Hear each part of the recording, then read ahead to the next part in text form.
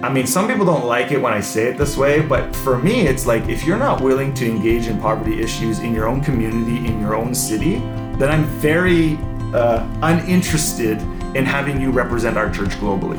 I consider it a privilege to get to go and be a part of the teams and the support from a church saying, go and represent us to these people who we love and have a relationship with. And for me, if you're not willing to engage in what is pretty easy serve and begin to have these questions and wrestle through some of these issues, I'm not all that concerned about your first experience of that being on the other side of the planet where the stakes are raised substantially. Welcome to the Ending Poverty Together podcast. I'm Eric. And I'm Shalane. We're here to discuss big questions about poverty in bite-sized ways. Today we have Jeremy Cook joining us from Edmonton, Alberta, where he works as a teaching pastor and oversees the STEPS ministry team at Sherwood Park Alliance Church. Jeremy is married to Heather, and they have 2 kids, ages 7 and 6. He's an avid reader on various topics, ranging from leadership to faith to science fiction and other nerd stuff. Jeremy has a heart for local and global communities and continues to seek tangible ways to partner with communities to reach the marginalized. He's had the privilege to be a part of the 9-year partnership between Sherwood Park Alliance and the Food for the Hungry community in Mufumyak, Burundi, and he loves chicken wings. Welcome, Jeremy. Welcome, Hey, Jeremy. thanks for having me. This is great. That's great to have you. Jeremy, we're going to jump right in. You know where we start these podcasts, so would you finish the sentence for us, please? Poverty is complex. Okay. That's my answer. And I'm not going to do the thing where then I say a whole bunch of words and then I cheat getting out of your sentence as you say it. So that's my final answer. Poverty is complex. Okay.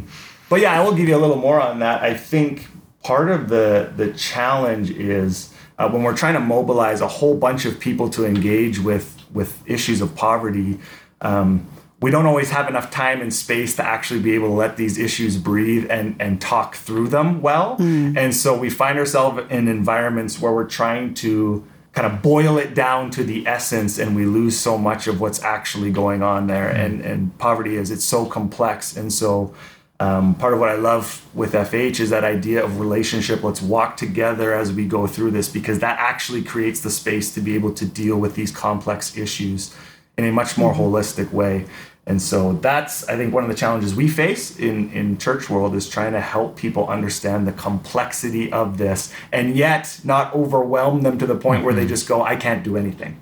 And so it's those, and I love even your intro there, Eric, these bite-sized pieces. We've got to lay those out for people, but let's lay them out in a way that is actually moving in a holistic way so that all those individual pieces line up and actually take us somewhere pretty tremendous along the journey. So yeah, that's my answer. Complex.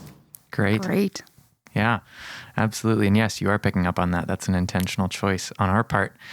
Jeremy, I know that this is the first time that you and I have had the chance to connect. And so I'd love to get to know you better, and I'm sure the listeners would as well. Would you share a bit about yourself and your current role in ministry? Oh, that's great. So I'm a 3rd-generation Alliance Church pastor. So my dad pastored churches. Both of my grandfathers were Alliance Church pastors. And so here I am as it goes. And so I worked at Sherwood Park Alliance Church for 12 years now.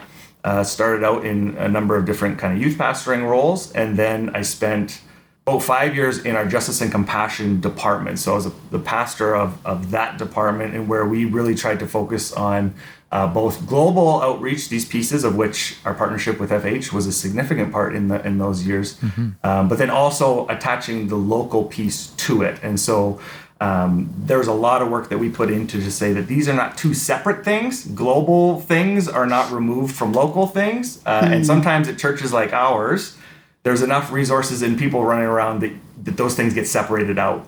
And at its worst, those become competitive. At best, there's sort of how can we sort of stay out of each other's way. And so in those 5 years of working in that, really trying to be a voice for let's bring those things together, that local and global ought to engage. As some of the missiologists would say these days, this idea of global, how do you work on both of these pieces and how do they actually feed into each other? And so that was a high priority for us in those years. And then for the last couple of years now, working on our executive team as a I'm called a senior associate pastor, and really getting to oversee a whole bunch of different teams in our church. So from hospitality ministry to we have Christian schools. That's a big part of what we do. So getting to do that. Been involved with weekend teams, and still get to be involved with all of our kind of missions pieces and our local engagement as well. So I get to do lots of stuff, which is really fun for me, and then get to be on a teaching team as well. Well, that's great. Thank you. I want to circle back a little bit, Jeremy. You mentioned earlier that Sherwood Park Alliance has had this long, rich history with Food for the Hungry. Would you just share a little bit about that, some of the background with the relationship that your church has had with us, and what does that look like? Oh, I would love to. I tell lots of people that work at FH, like, I'm happy to talk about this part of it all the time because our experience has been so positive. It was back in 2009, we began a community-to-community partnership with Mufumia in Burundi. I was just fresh on the staff team at that point. I remember I had youth kids on a retreat, so we were in Calgary, and then we were coming back, and we made it back for the services so that I could be in the photo that you take when you sign of the congregation there. And so I weaseled my way into all three of those photos, in that September of 2009. And then as the partnership kind of grew and my roles changed, at some point along the line there, it changed from me just being, a pastor on the team at a church who engaged with FH to actually being the one who was responsible for kind of bringing that partnership across the finish line.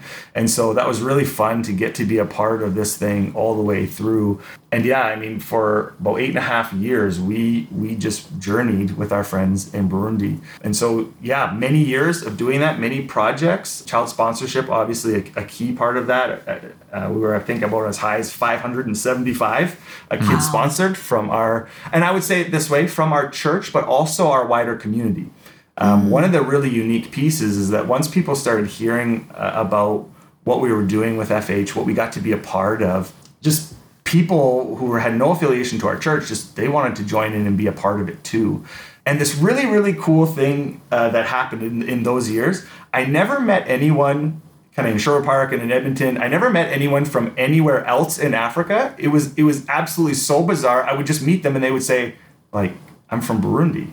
And I'd say, you got to be kidding. Like, I've been to Burundi, like, multiple times, right? And it was just this amazing way in which God took 2 points on the earth and said, we're going to link you together here. And you're going to have this love and affection and this relationship that neither of you could have ever imagined. And yet the impact was so tremendous. So that was a big part. And we had teams going quite regularly. So we'd have at least 3 times a year, teams were going. And when a team would go, there would be multiple parts of it. So there might be like a pastoral training part combined with health, medical checks that were going. Maybe we were bringing Coffee Farmer or we were bringing whoever along with us. So we had about 55 or so people kind of go and be on the ground there, which just really helps kind of speed up, the relationship when it was pretty normal for us to be commissioning teams and sending them out and then coming back and hearing about that. So it was a very unique season that way, but we loved it. We loved it. And obviously there's tons of church stories about how that impacted us, but also I just have to say, for me personally, was just so transformative to do the visits and be there, but then just walk this entire process. And so I'm very thankful for the opportunity that we had here and for our partnership with FH. And you're beating me to the punch. That was my next question. I've had the privilege of being able to go to the field as well and to be able to go and visit communities partnered with FH. And so I have that kind of like experiential link with what you're talking about there, about how amazing those trips can be. I would love to hear a little bit more about how did that partnership impact you on that personal level?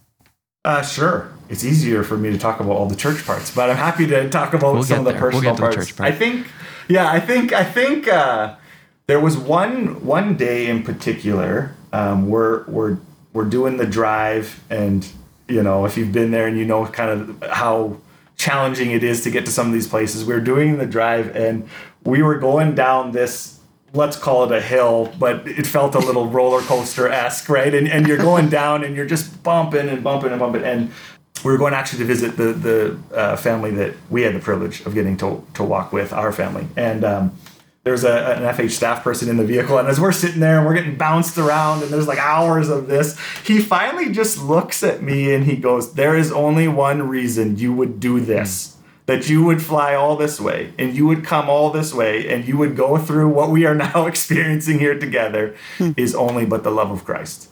Like that's it. There's no other reason that you would do this. You have no reason to have to come and do any of this. And so, we have that little interaction, and then we get out and we visit the family, and it's just so awesome, right? You've been praying and you've been doing all those things. So it's a highlight moment for all the teams that went.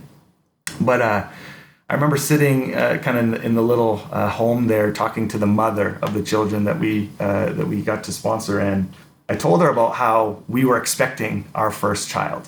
And, without getting into all the details, that's been a bit of a journey for us in our family. And so there's kind of a lot of excitement around this, and it had been a long haul. And so I saved this lady, through the interpreter. I just said, we're expecting a son. We're so thrilled, and this is going to be great. And she just looked at me and said, of course you are. I've been praying for that.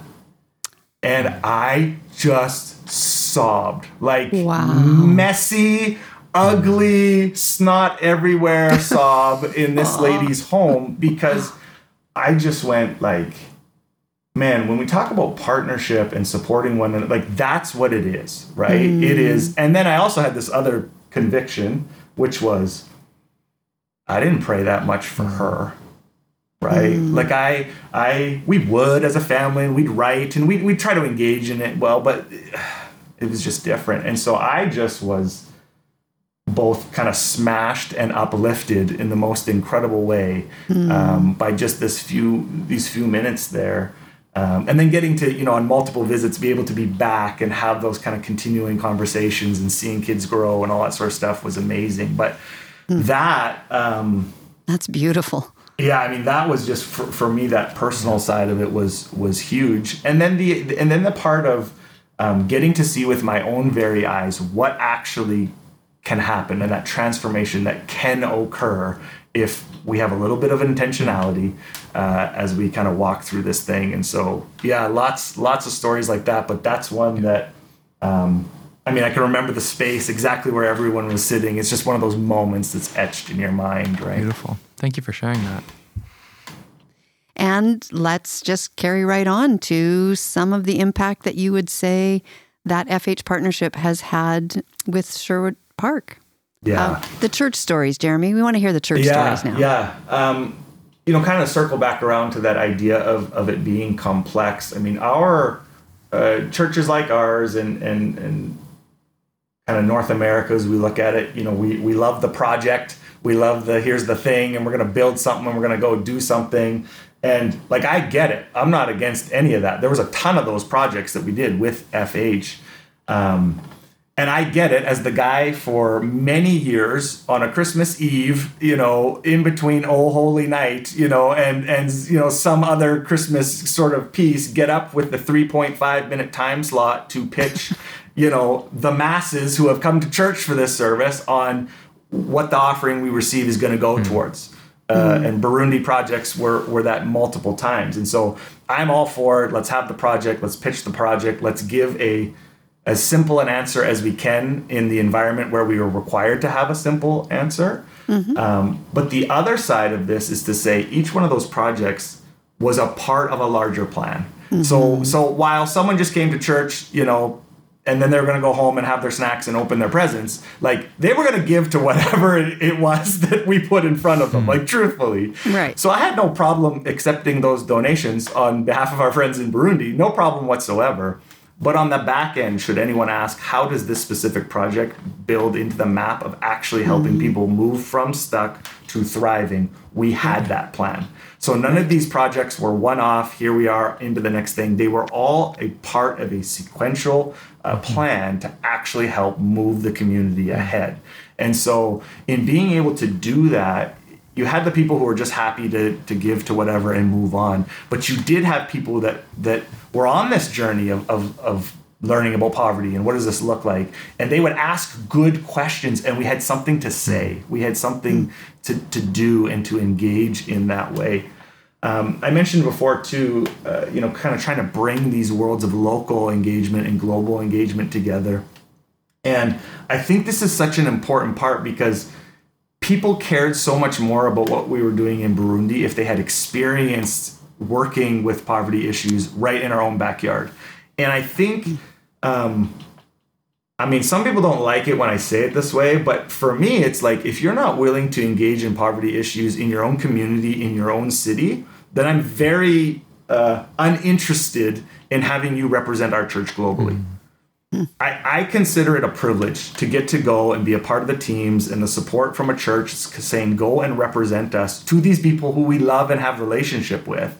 And for me, if you're not willing to engage in what is pretty easy serve and begin to have these questions and wrestle through some of these issues, I'm not all that concerned about your first experience of that being on the other side of the planet where the stakes are raised substantially. So for us to be able to kind of engage in both of those pieces, to give people locally an option to be able to engage in some of those types of conversations, then when it came for them to go and be a part of the partnership there with Burundi, it was so much better. The impact was so much greater. And every team that came back felt like they had contributed something out of their expertise, right? When they asked for help with teachers, well, we sent principals and teachers to actually be able to speak in that. And God could use the gifting that these people had. That wasn't a pastor or a missionary, but I might have been a teacher, and there was a spot for me. Right. And farmers for our community to say, hey, you could go and help, and you have something to share and learn with farmers who were there. We sent a team of doctors and nurses, all except for the doctor that was leading it was on a team that I was with, actually weren't believers, but they believed in the mission that we had. And so we said, hey, let's do this. We want you to see what this looks like for us. It was an incredible experience, right? But it was all in that ability to have relationship, to walk through these things, and we could show people a beginning, a middle, and an end of how we were going to actually engage in this. So the fact that we came to a graduation and it was like, you're not sponsoring that family anymore, even though I've been in the house and I've wept and I love, and like that comes to an end. And now we're moving to this other place. We're not great at that here. Like, we want to kind of continue and we build this dependency. And so that part in of itself, the fact that we actually came to a graduation, we actually had an exit strategy, that was tough for a lot of people, but it was really important. I'm so curious about that graduation experience. I don't know if you had the opportunity to be there for that. What did that kind of look like? What was the experience of your community like? Graduation was a funny thing, like the realities of this work, right? There was a lot of violence in the country at the time. And so when it came to that spot, circumstances outside of my control and desire led to the point where I couldn't be there in person for that piece, of which I will submit to all those who were had leadership at that time to make those decisions, and that was the piece that was there. In a different but similar way, we had in one of probably the last time that I was there, we had a very significant kind of gathering and ceremony, and people coming in from everywhere to be there, and the humbling experience that is to just think, man, how they see us. Okay, so I wasn't going to tell you the story, but here it is. And if it's bad, we edit it out. Okay, so I'm sitting. Now we're getting to the good stuff. This is the stuff where we get in trouble, right? Yeah. We don't know this, but we wake up and there's a day where now all of the FH staff have shirts, right, that are saying kind of like our names and the church name and thing, and we're going to have this big ceremony, which we were not told we were going to have. So whirlwind, you get out to the community. I am now wearing some sort of outfit that I was not particularly thinking I was going to wear that outfit, but I was given it. I was given, this spear, this whole thing, and I'm sitting in this tent with all the leaders of the community, and we've got hundreds and hundreds of people gathered around who have walked like crazy to get there. And I'm sitting there, and my interpreter says, you need to give a speech now. And I said, like, now, like, to everyone here now, like, what am I supposed to say? And he goes, you're a pastor, like, good stuff, encouraging stuff, right? And so I looked at Joseph and I said, Joseph, okay, I'm going to go up there and I'm going to give her what I got with 3 minutes of thinking, okay, about this. If I say crazy things, I give you full permission to just interpret them differently and fire them out to the people. All right? I said, Joseph, together, we will do this together, right? And he's laughing, and off we went. And I'm a tall guy, and Joseph is a very short man. And so we just had jokes and we had fun, and we just got to bless a community. I don't remember what I said, and I don't really know what was interpreted, but it seemed like it went well.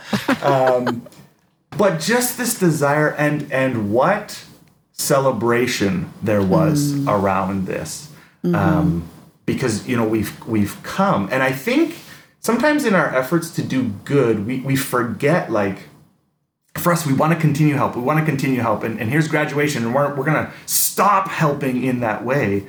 But on the receiving end of that, we're both on receiving ends, but in the receiving end, in the way that we so traditionally think about here, was a community that said, like, we've grown, we've been transformed, like, thank you, bless you, but we've got enough to go now. And I love the language of graduation, because, when kids graduate, it's not like they've got it all figured out. It's not like they move out at 18 or 20 or, God help some of you, 35, and they've got everything figured out. But they have enough. They have enough to move forward. Right. And you're still there. You still have support, but it changes, right? And that's what we're looking for. And the dignity of a community to say, like, thank you. We are forever grateful to you. One of the unique things from Mufumia is, is one hilltop of many hilltops. And the reason it got selected, because it was almost like the little brother of all of these hilltops. Like, it was the one most struggling. And suddenly now they're in a position where they were able to take what they had been given and teach and share and support these other communities, right? We gave them the dignity of being able to give. And that is, unless you're on the receiving end of it, you don't understand the impact that has. And so while for some of us, truthfully, graduation was almost a bit sad, for them it was just like, it's amazing. It's amazing. Like, what do we get to do? And so it's this weird kind of juxtaposition, and again, different people's understanding of how all these issues play out. But we gave people the opportunity to give, and that is a really, really cool thing. And I just appreciate so much, Jeremy, how you're also talking about what you've received. Because that is such a huge part of what we focus on with the work in Food for the Hungry, is that mutual transformation, that it isn't just about this one way. It's a very reciprocal, relational interaction with one another. Oh, absolutely. And I mean, I'll give you just a real practical one. The first time I was in Burundi, part of my part of the team was to help kind of do a pastoral training thing.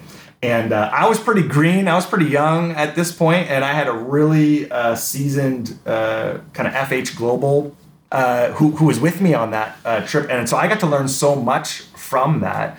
Specifically, I remember day one where we gathered up all these pastors. There were 7 or so churches in the community. And the reality of, they face the same uniqueness that we would face at churches as home, right? Like, we've got different denominational backgrounds, we've got different stories, we're all trying to serve people, and like, sometimes we think, oh, this is so different. Like, they had a lot of the same challenges that we have here. And so I remember the first session, this, grizzled veteran that I'm with goes and does the first session, and I'm new to this, but even I'm going, I don't think this is working so well. There was not a lot of engagement. We're pretty stiff. There was not a lot of back and forth on this. And so this guy, he sits down next to me and goes, I don't know, man, this isn't going so hot, right?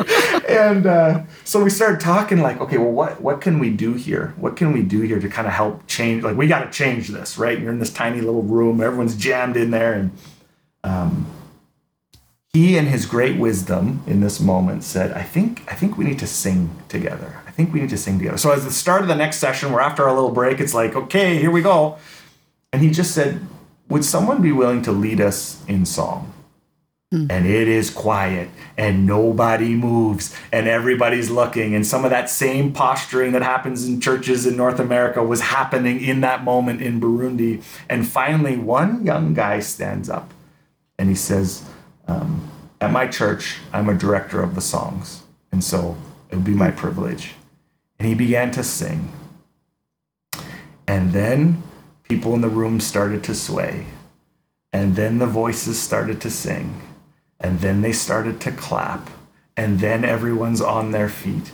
And this beautiful moment of focusing on Jesus, on who we are here to serve, on what we were here to do, it just broke the room. Like it just cracked all that tension and all that difficulty and all that angst that was there. The next days that we had together after that moment were like completely different people engaged. People from multiple churches working on little projects together and how can we serve the community. People who, you know, it's a small little village that had never spoken to each other are now working together for the benefit of people that were there. Look, there's going to be a time where I'm back in Canada here somewhere, or I'm speaking some other part of some place in the world and ain't nothing going good. And you know what I'm going to do? I'm going to ask somebody to lead a song, right? And so there are these moments where you just learn and you see the universal reality of what it is to be a follower of Jesus and serve together. And so all these practical things, like that was modeled for me by a very young man who took a chance to get up in front of his peers. And so that type of stuff, you know, people just came back with those stories. And then as a church, for us to look in and understand and to hear these stories and these prayers that were coming back, like it transformed people's engagement of how they saw the world, yes, but also how they engaged in their day-to-day life, in their everyday things with their families. And I have stories I'm not going to tell you because they're a little too much out there, but like how I would watch some of even the FH staff with their own family and the things they would do. Like I've tried some of that stuff with my own kids now because I was like, man, maybe I'm just coming at this from a different angle, right? And my wife asked me, where did you learn that? Burundi, right? Like that's where that parenting tip came from, and it seems to work well with our kids, right? So those stories, both on the macro but also the micro level, have just been so transformative. So appreciate that. Before we shift gears and I ask my next question, Jeremy, I say to our listeners, you know, what questions do you have as we're having this conversation? We so love to hear from you after these episodes. Please feel free to reach out by email. We'd love to hear from you and continue the conversation. That address is podcast@fhcanada.org. Please feel free to send us some emails, questions, things that stood out to you. We sure would love to hear from you.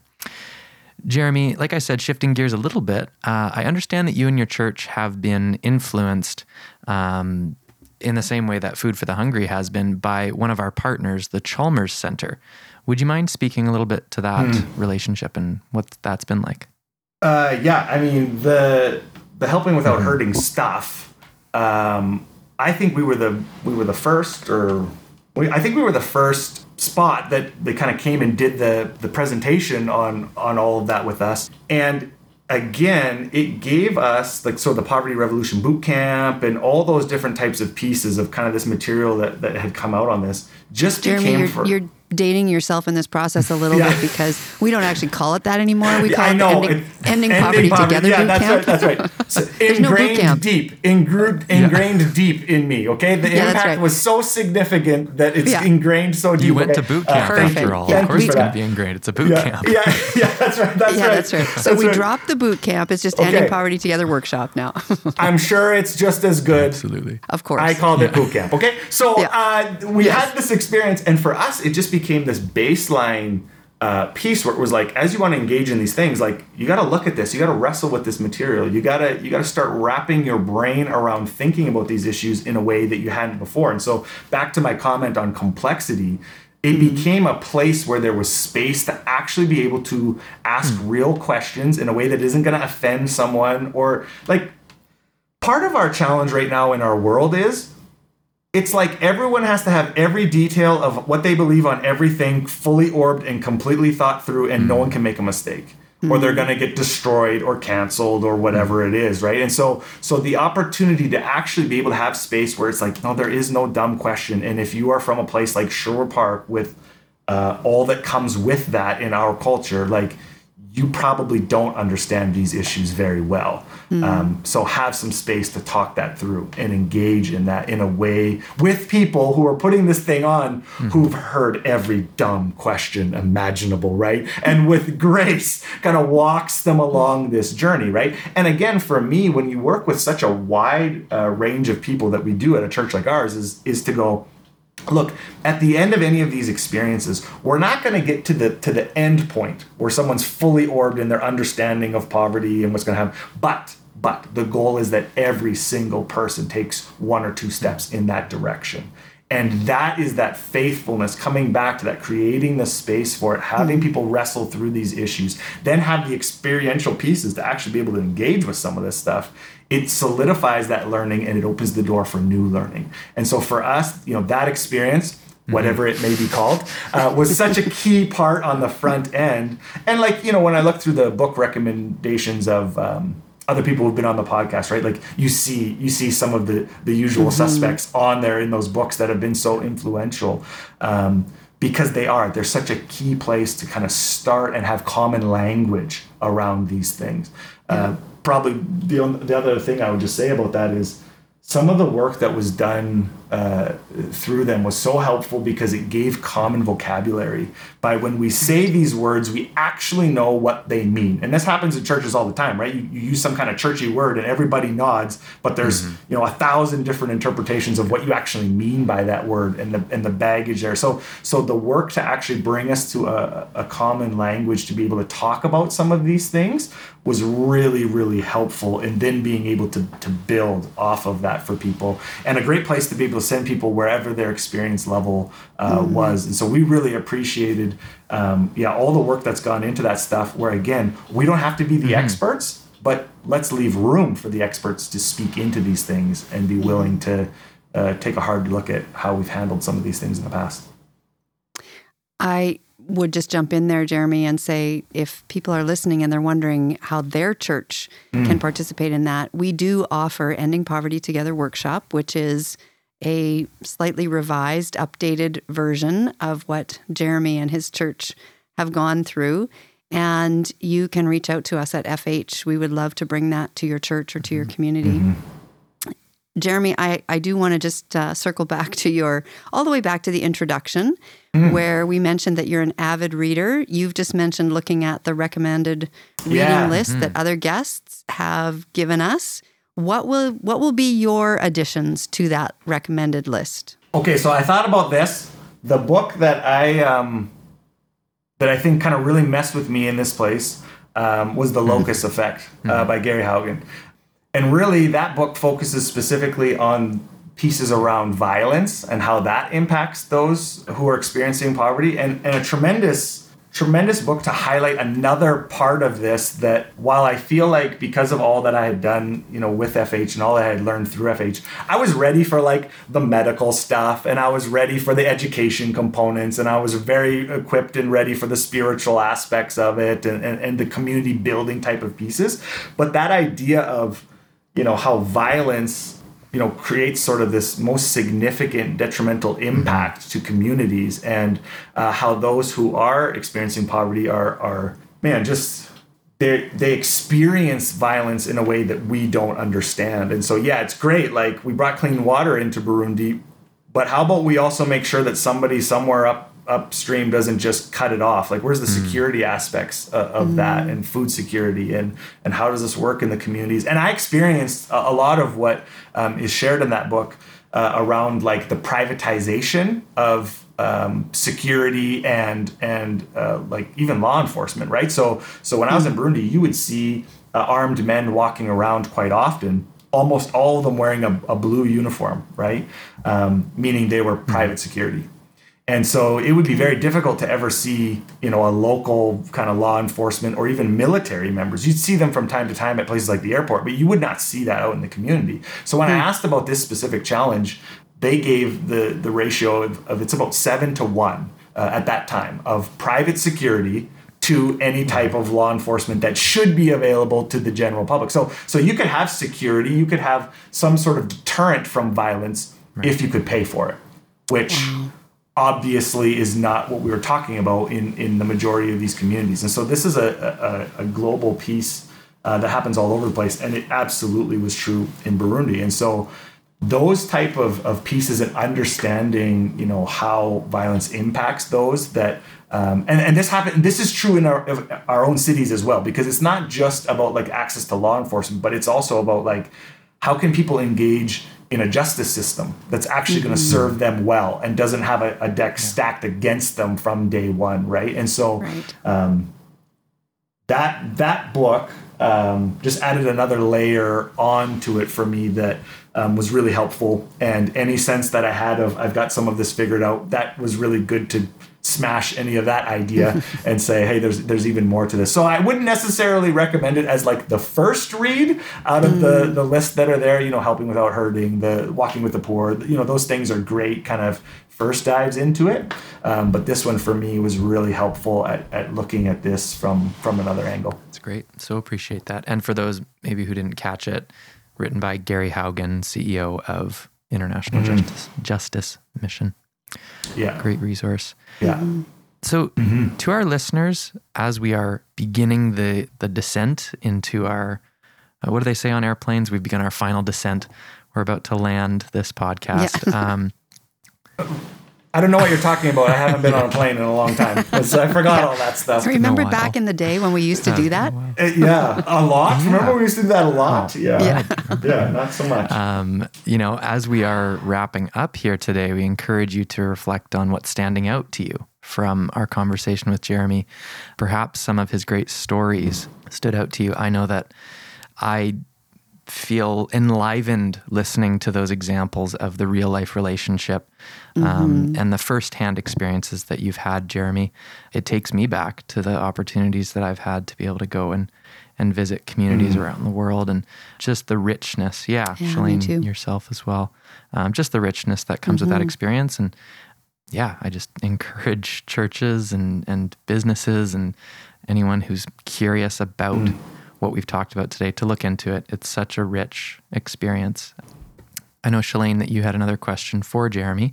Well, Jeremy, just in wrapping up, thinking specifically of pastors who may want to talk further with you about what the benefits of partnering with Food for the Hungry have been.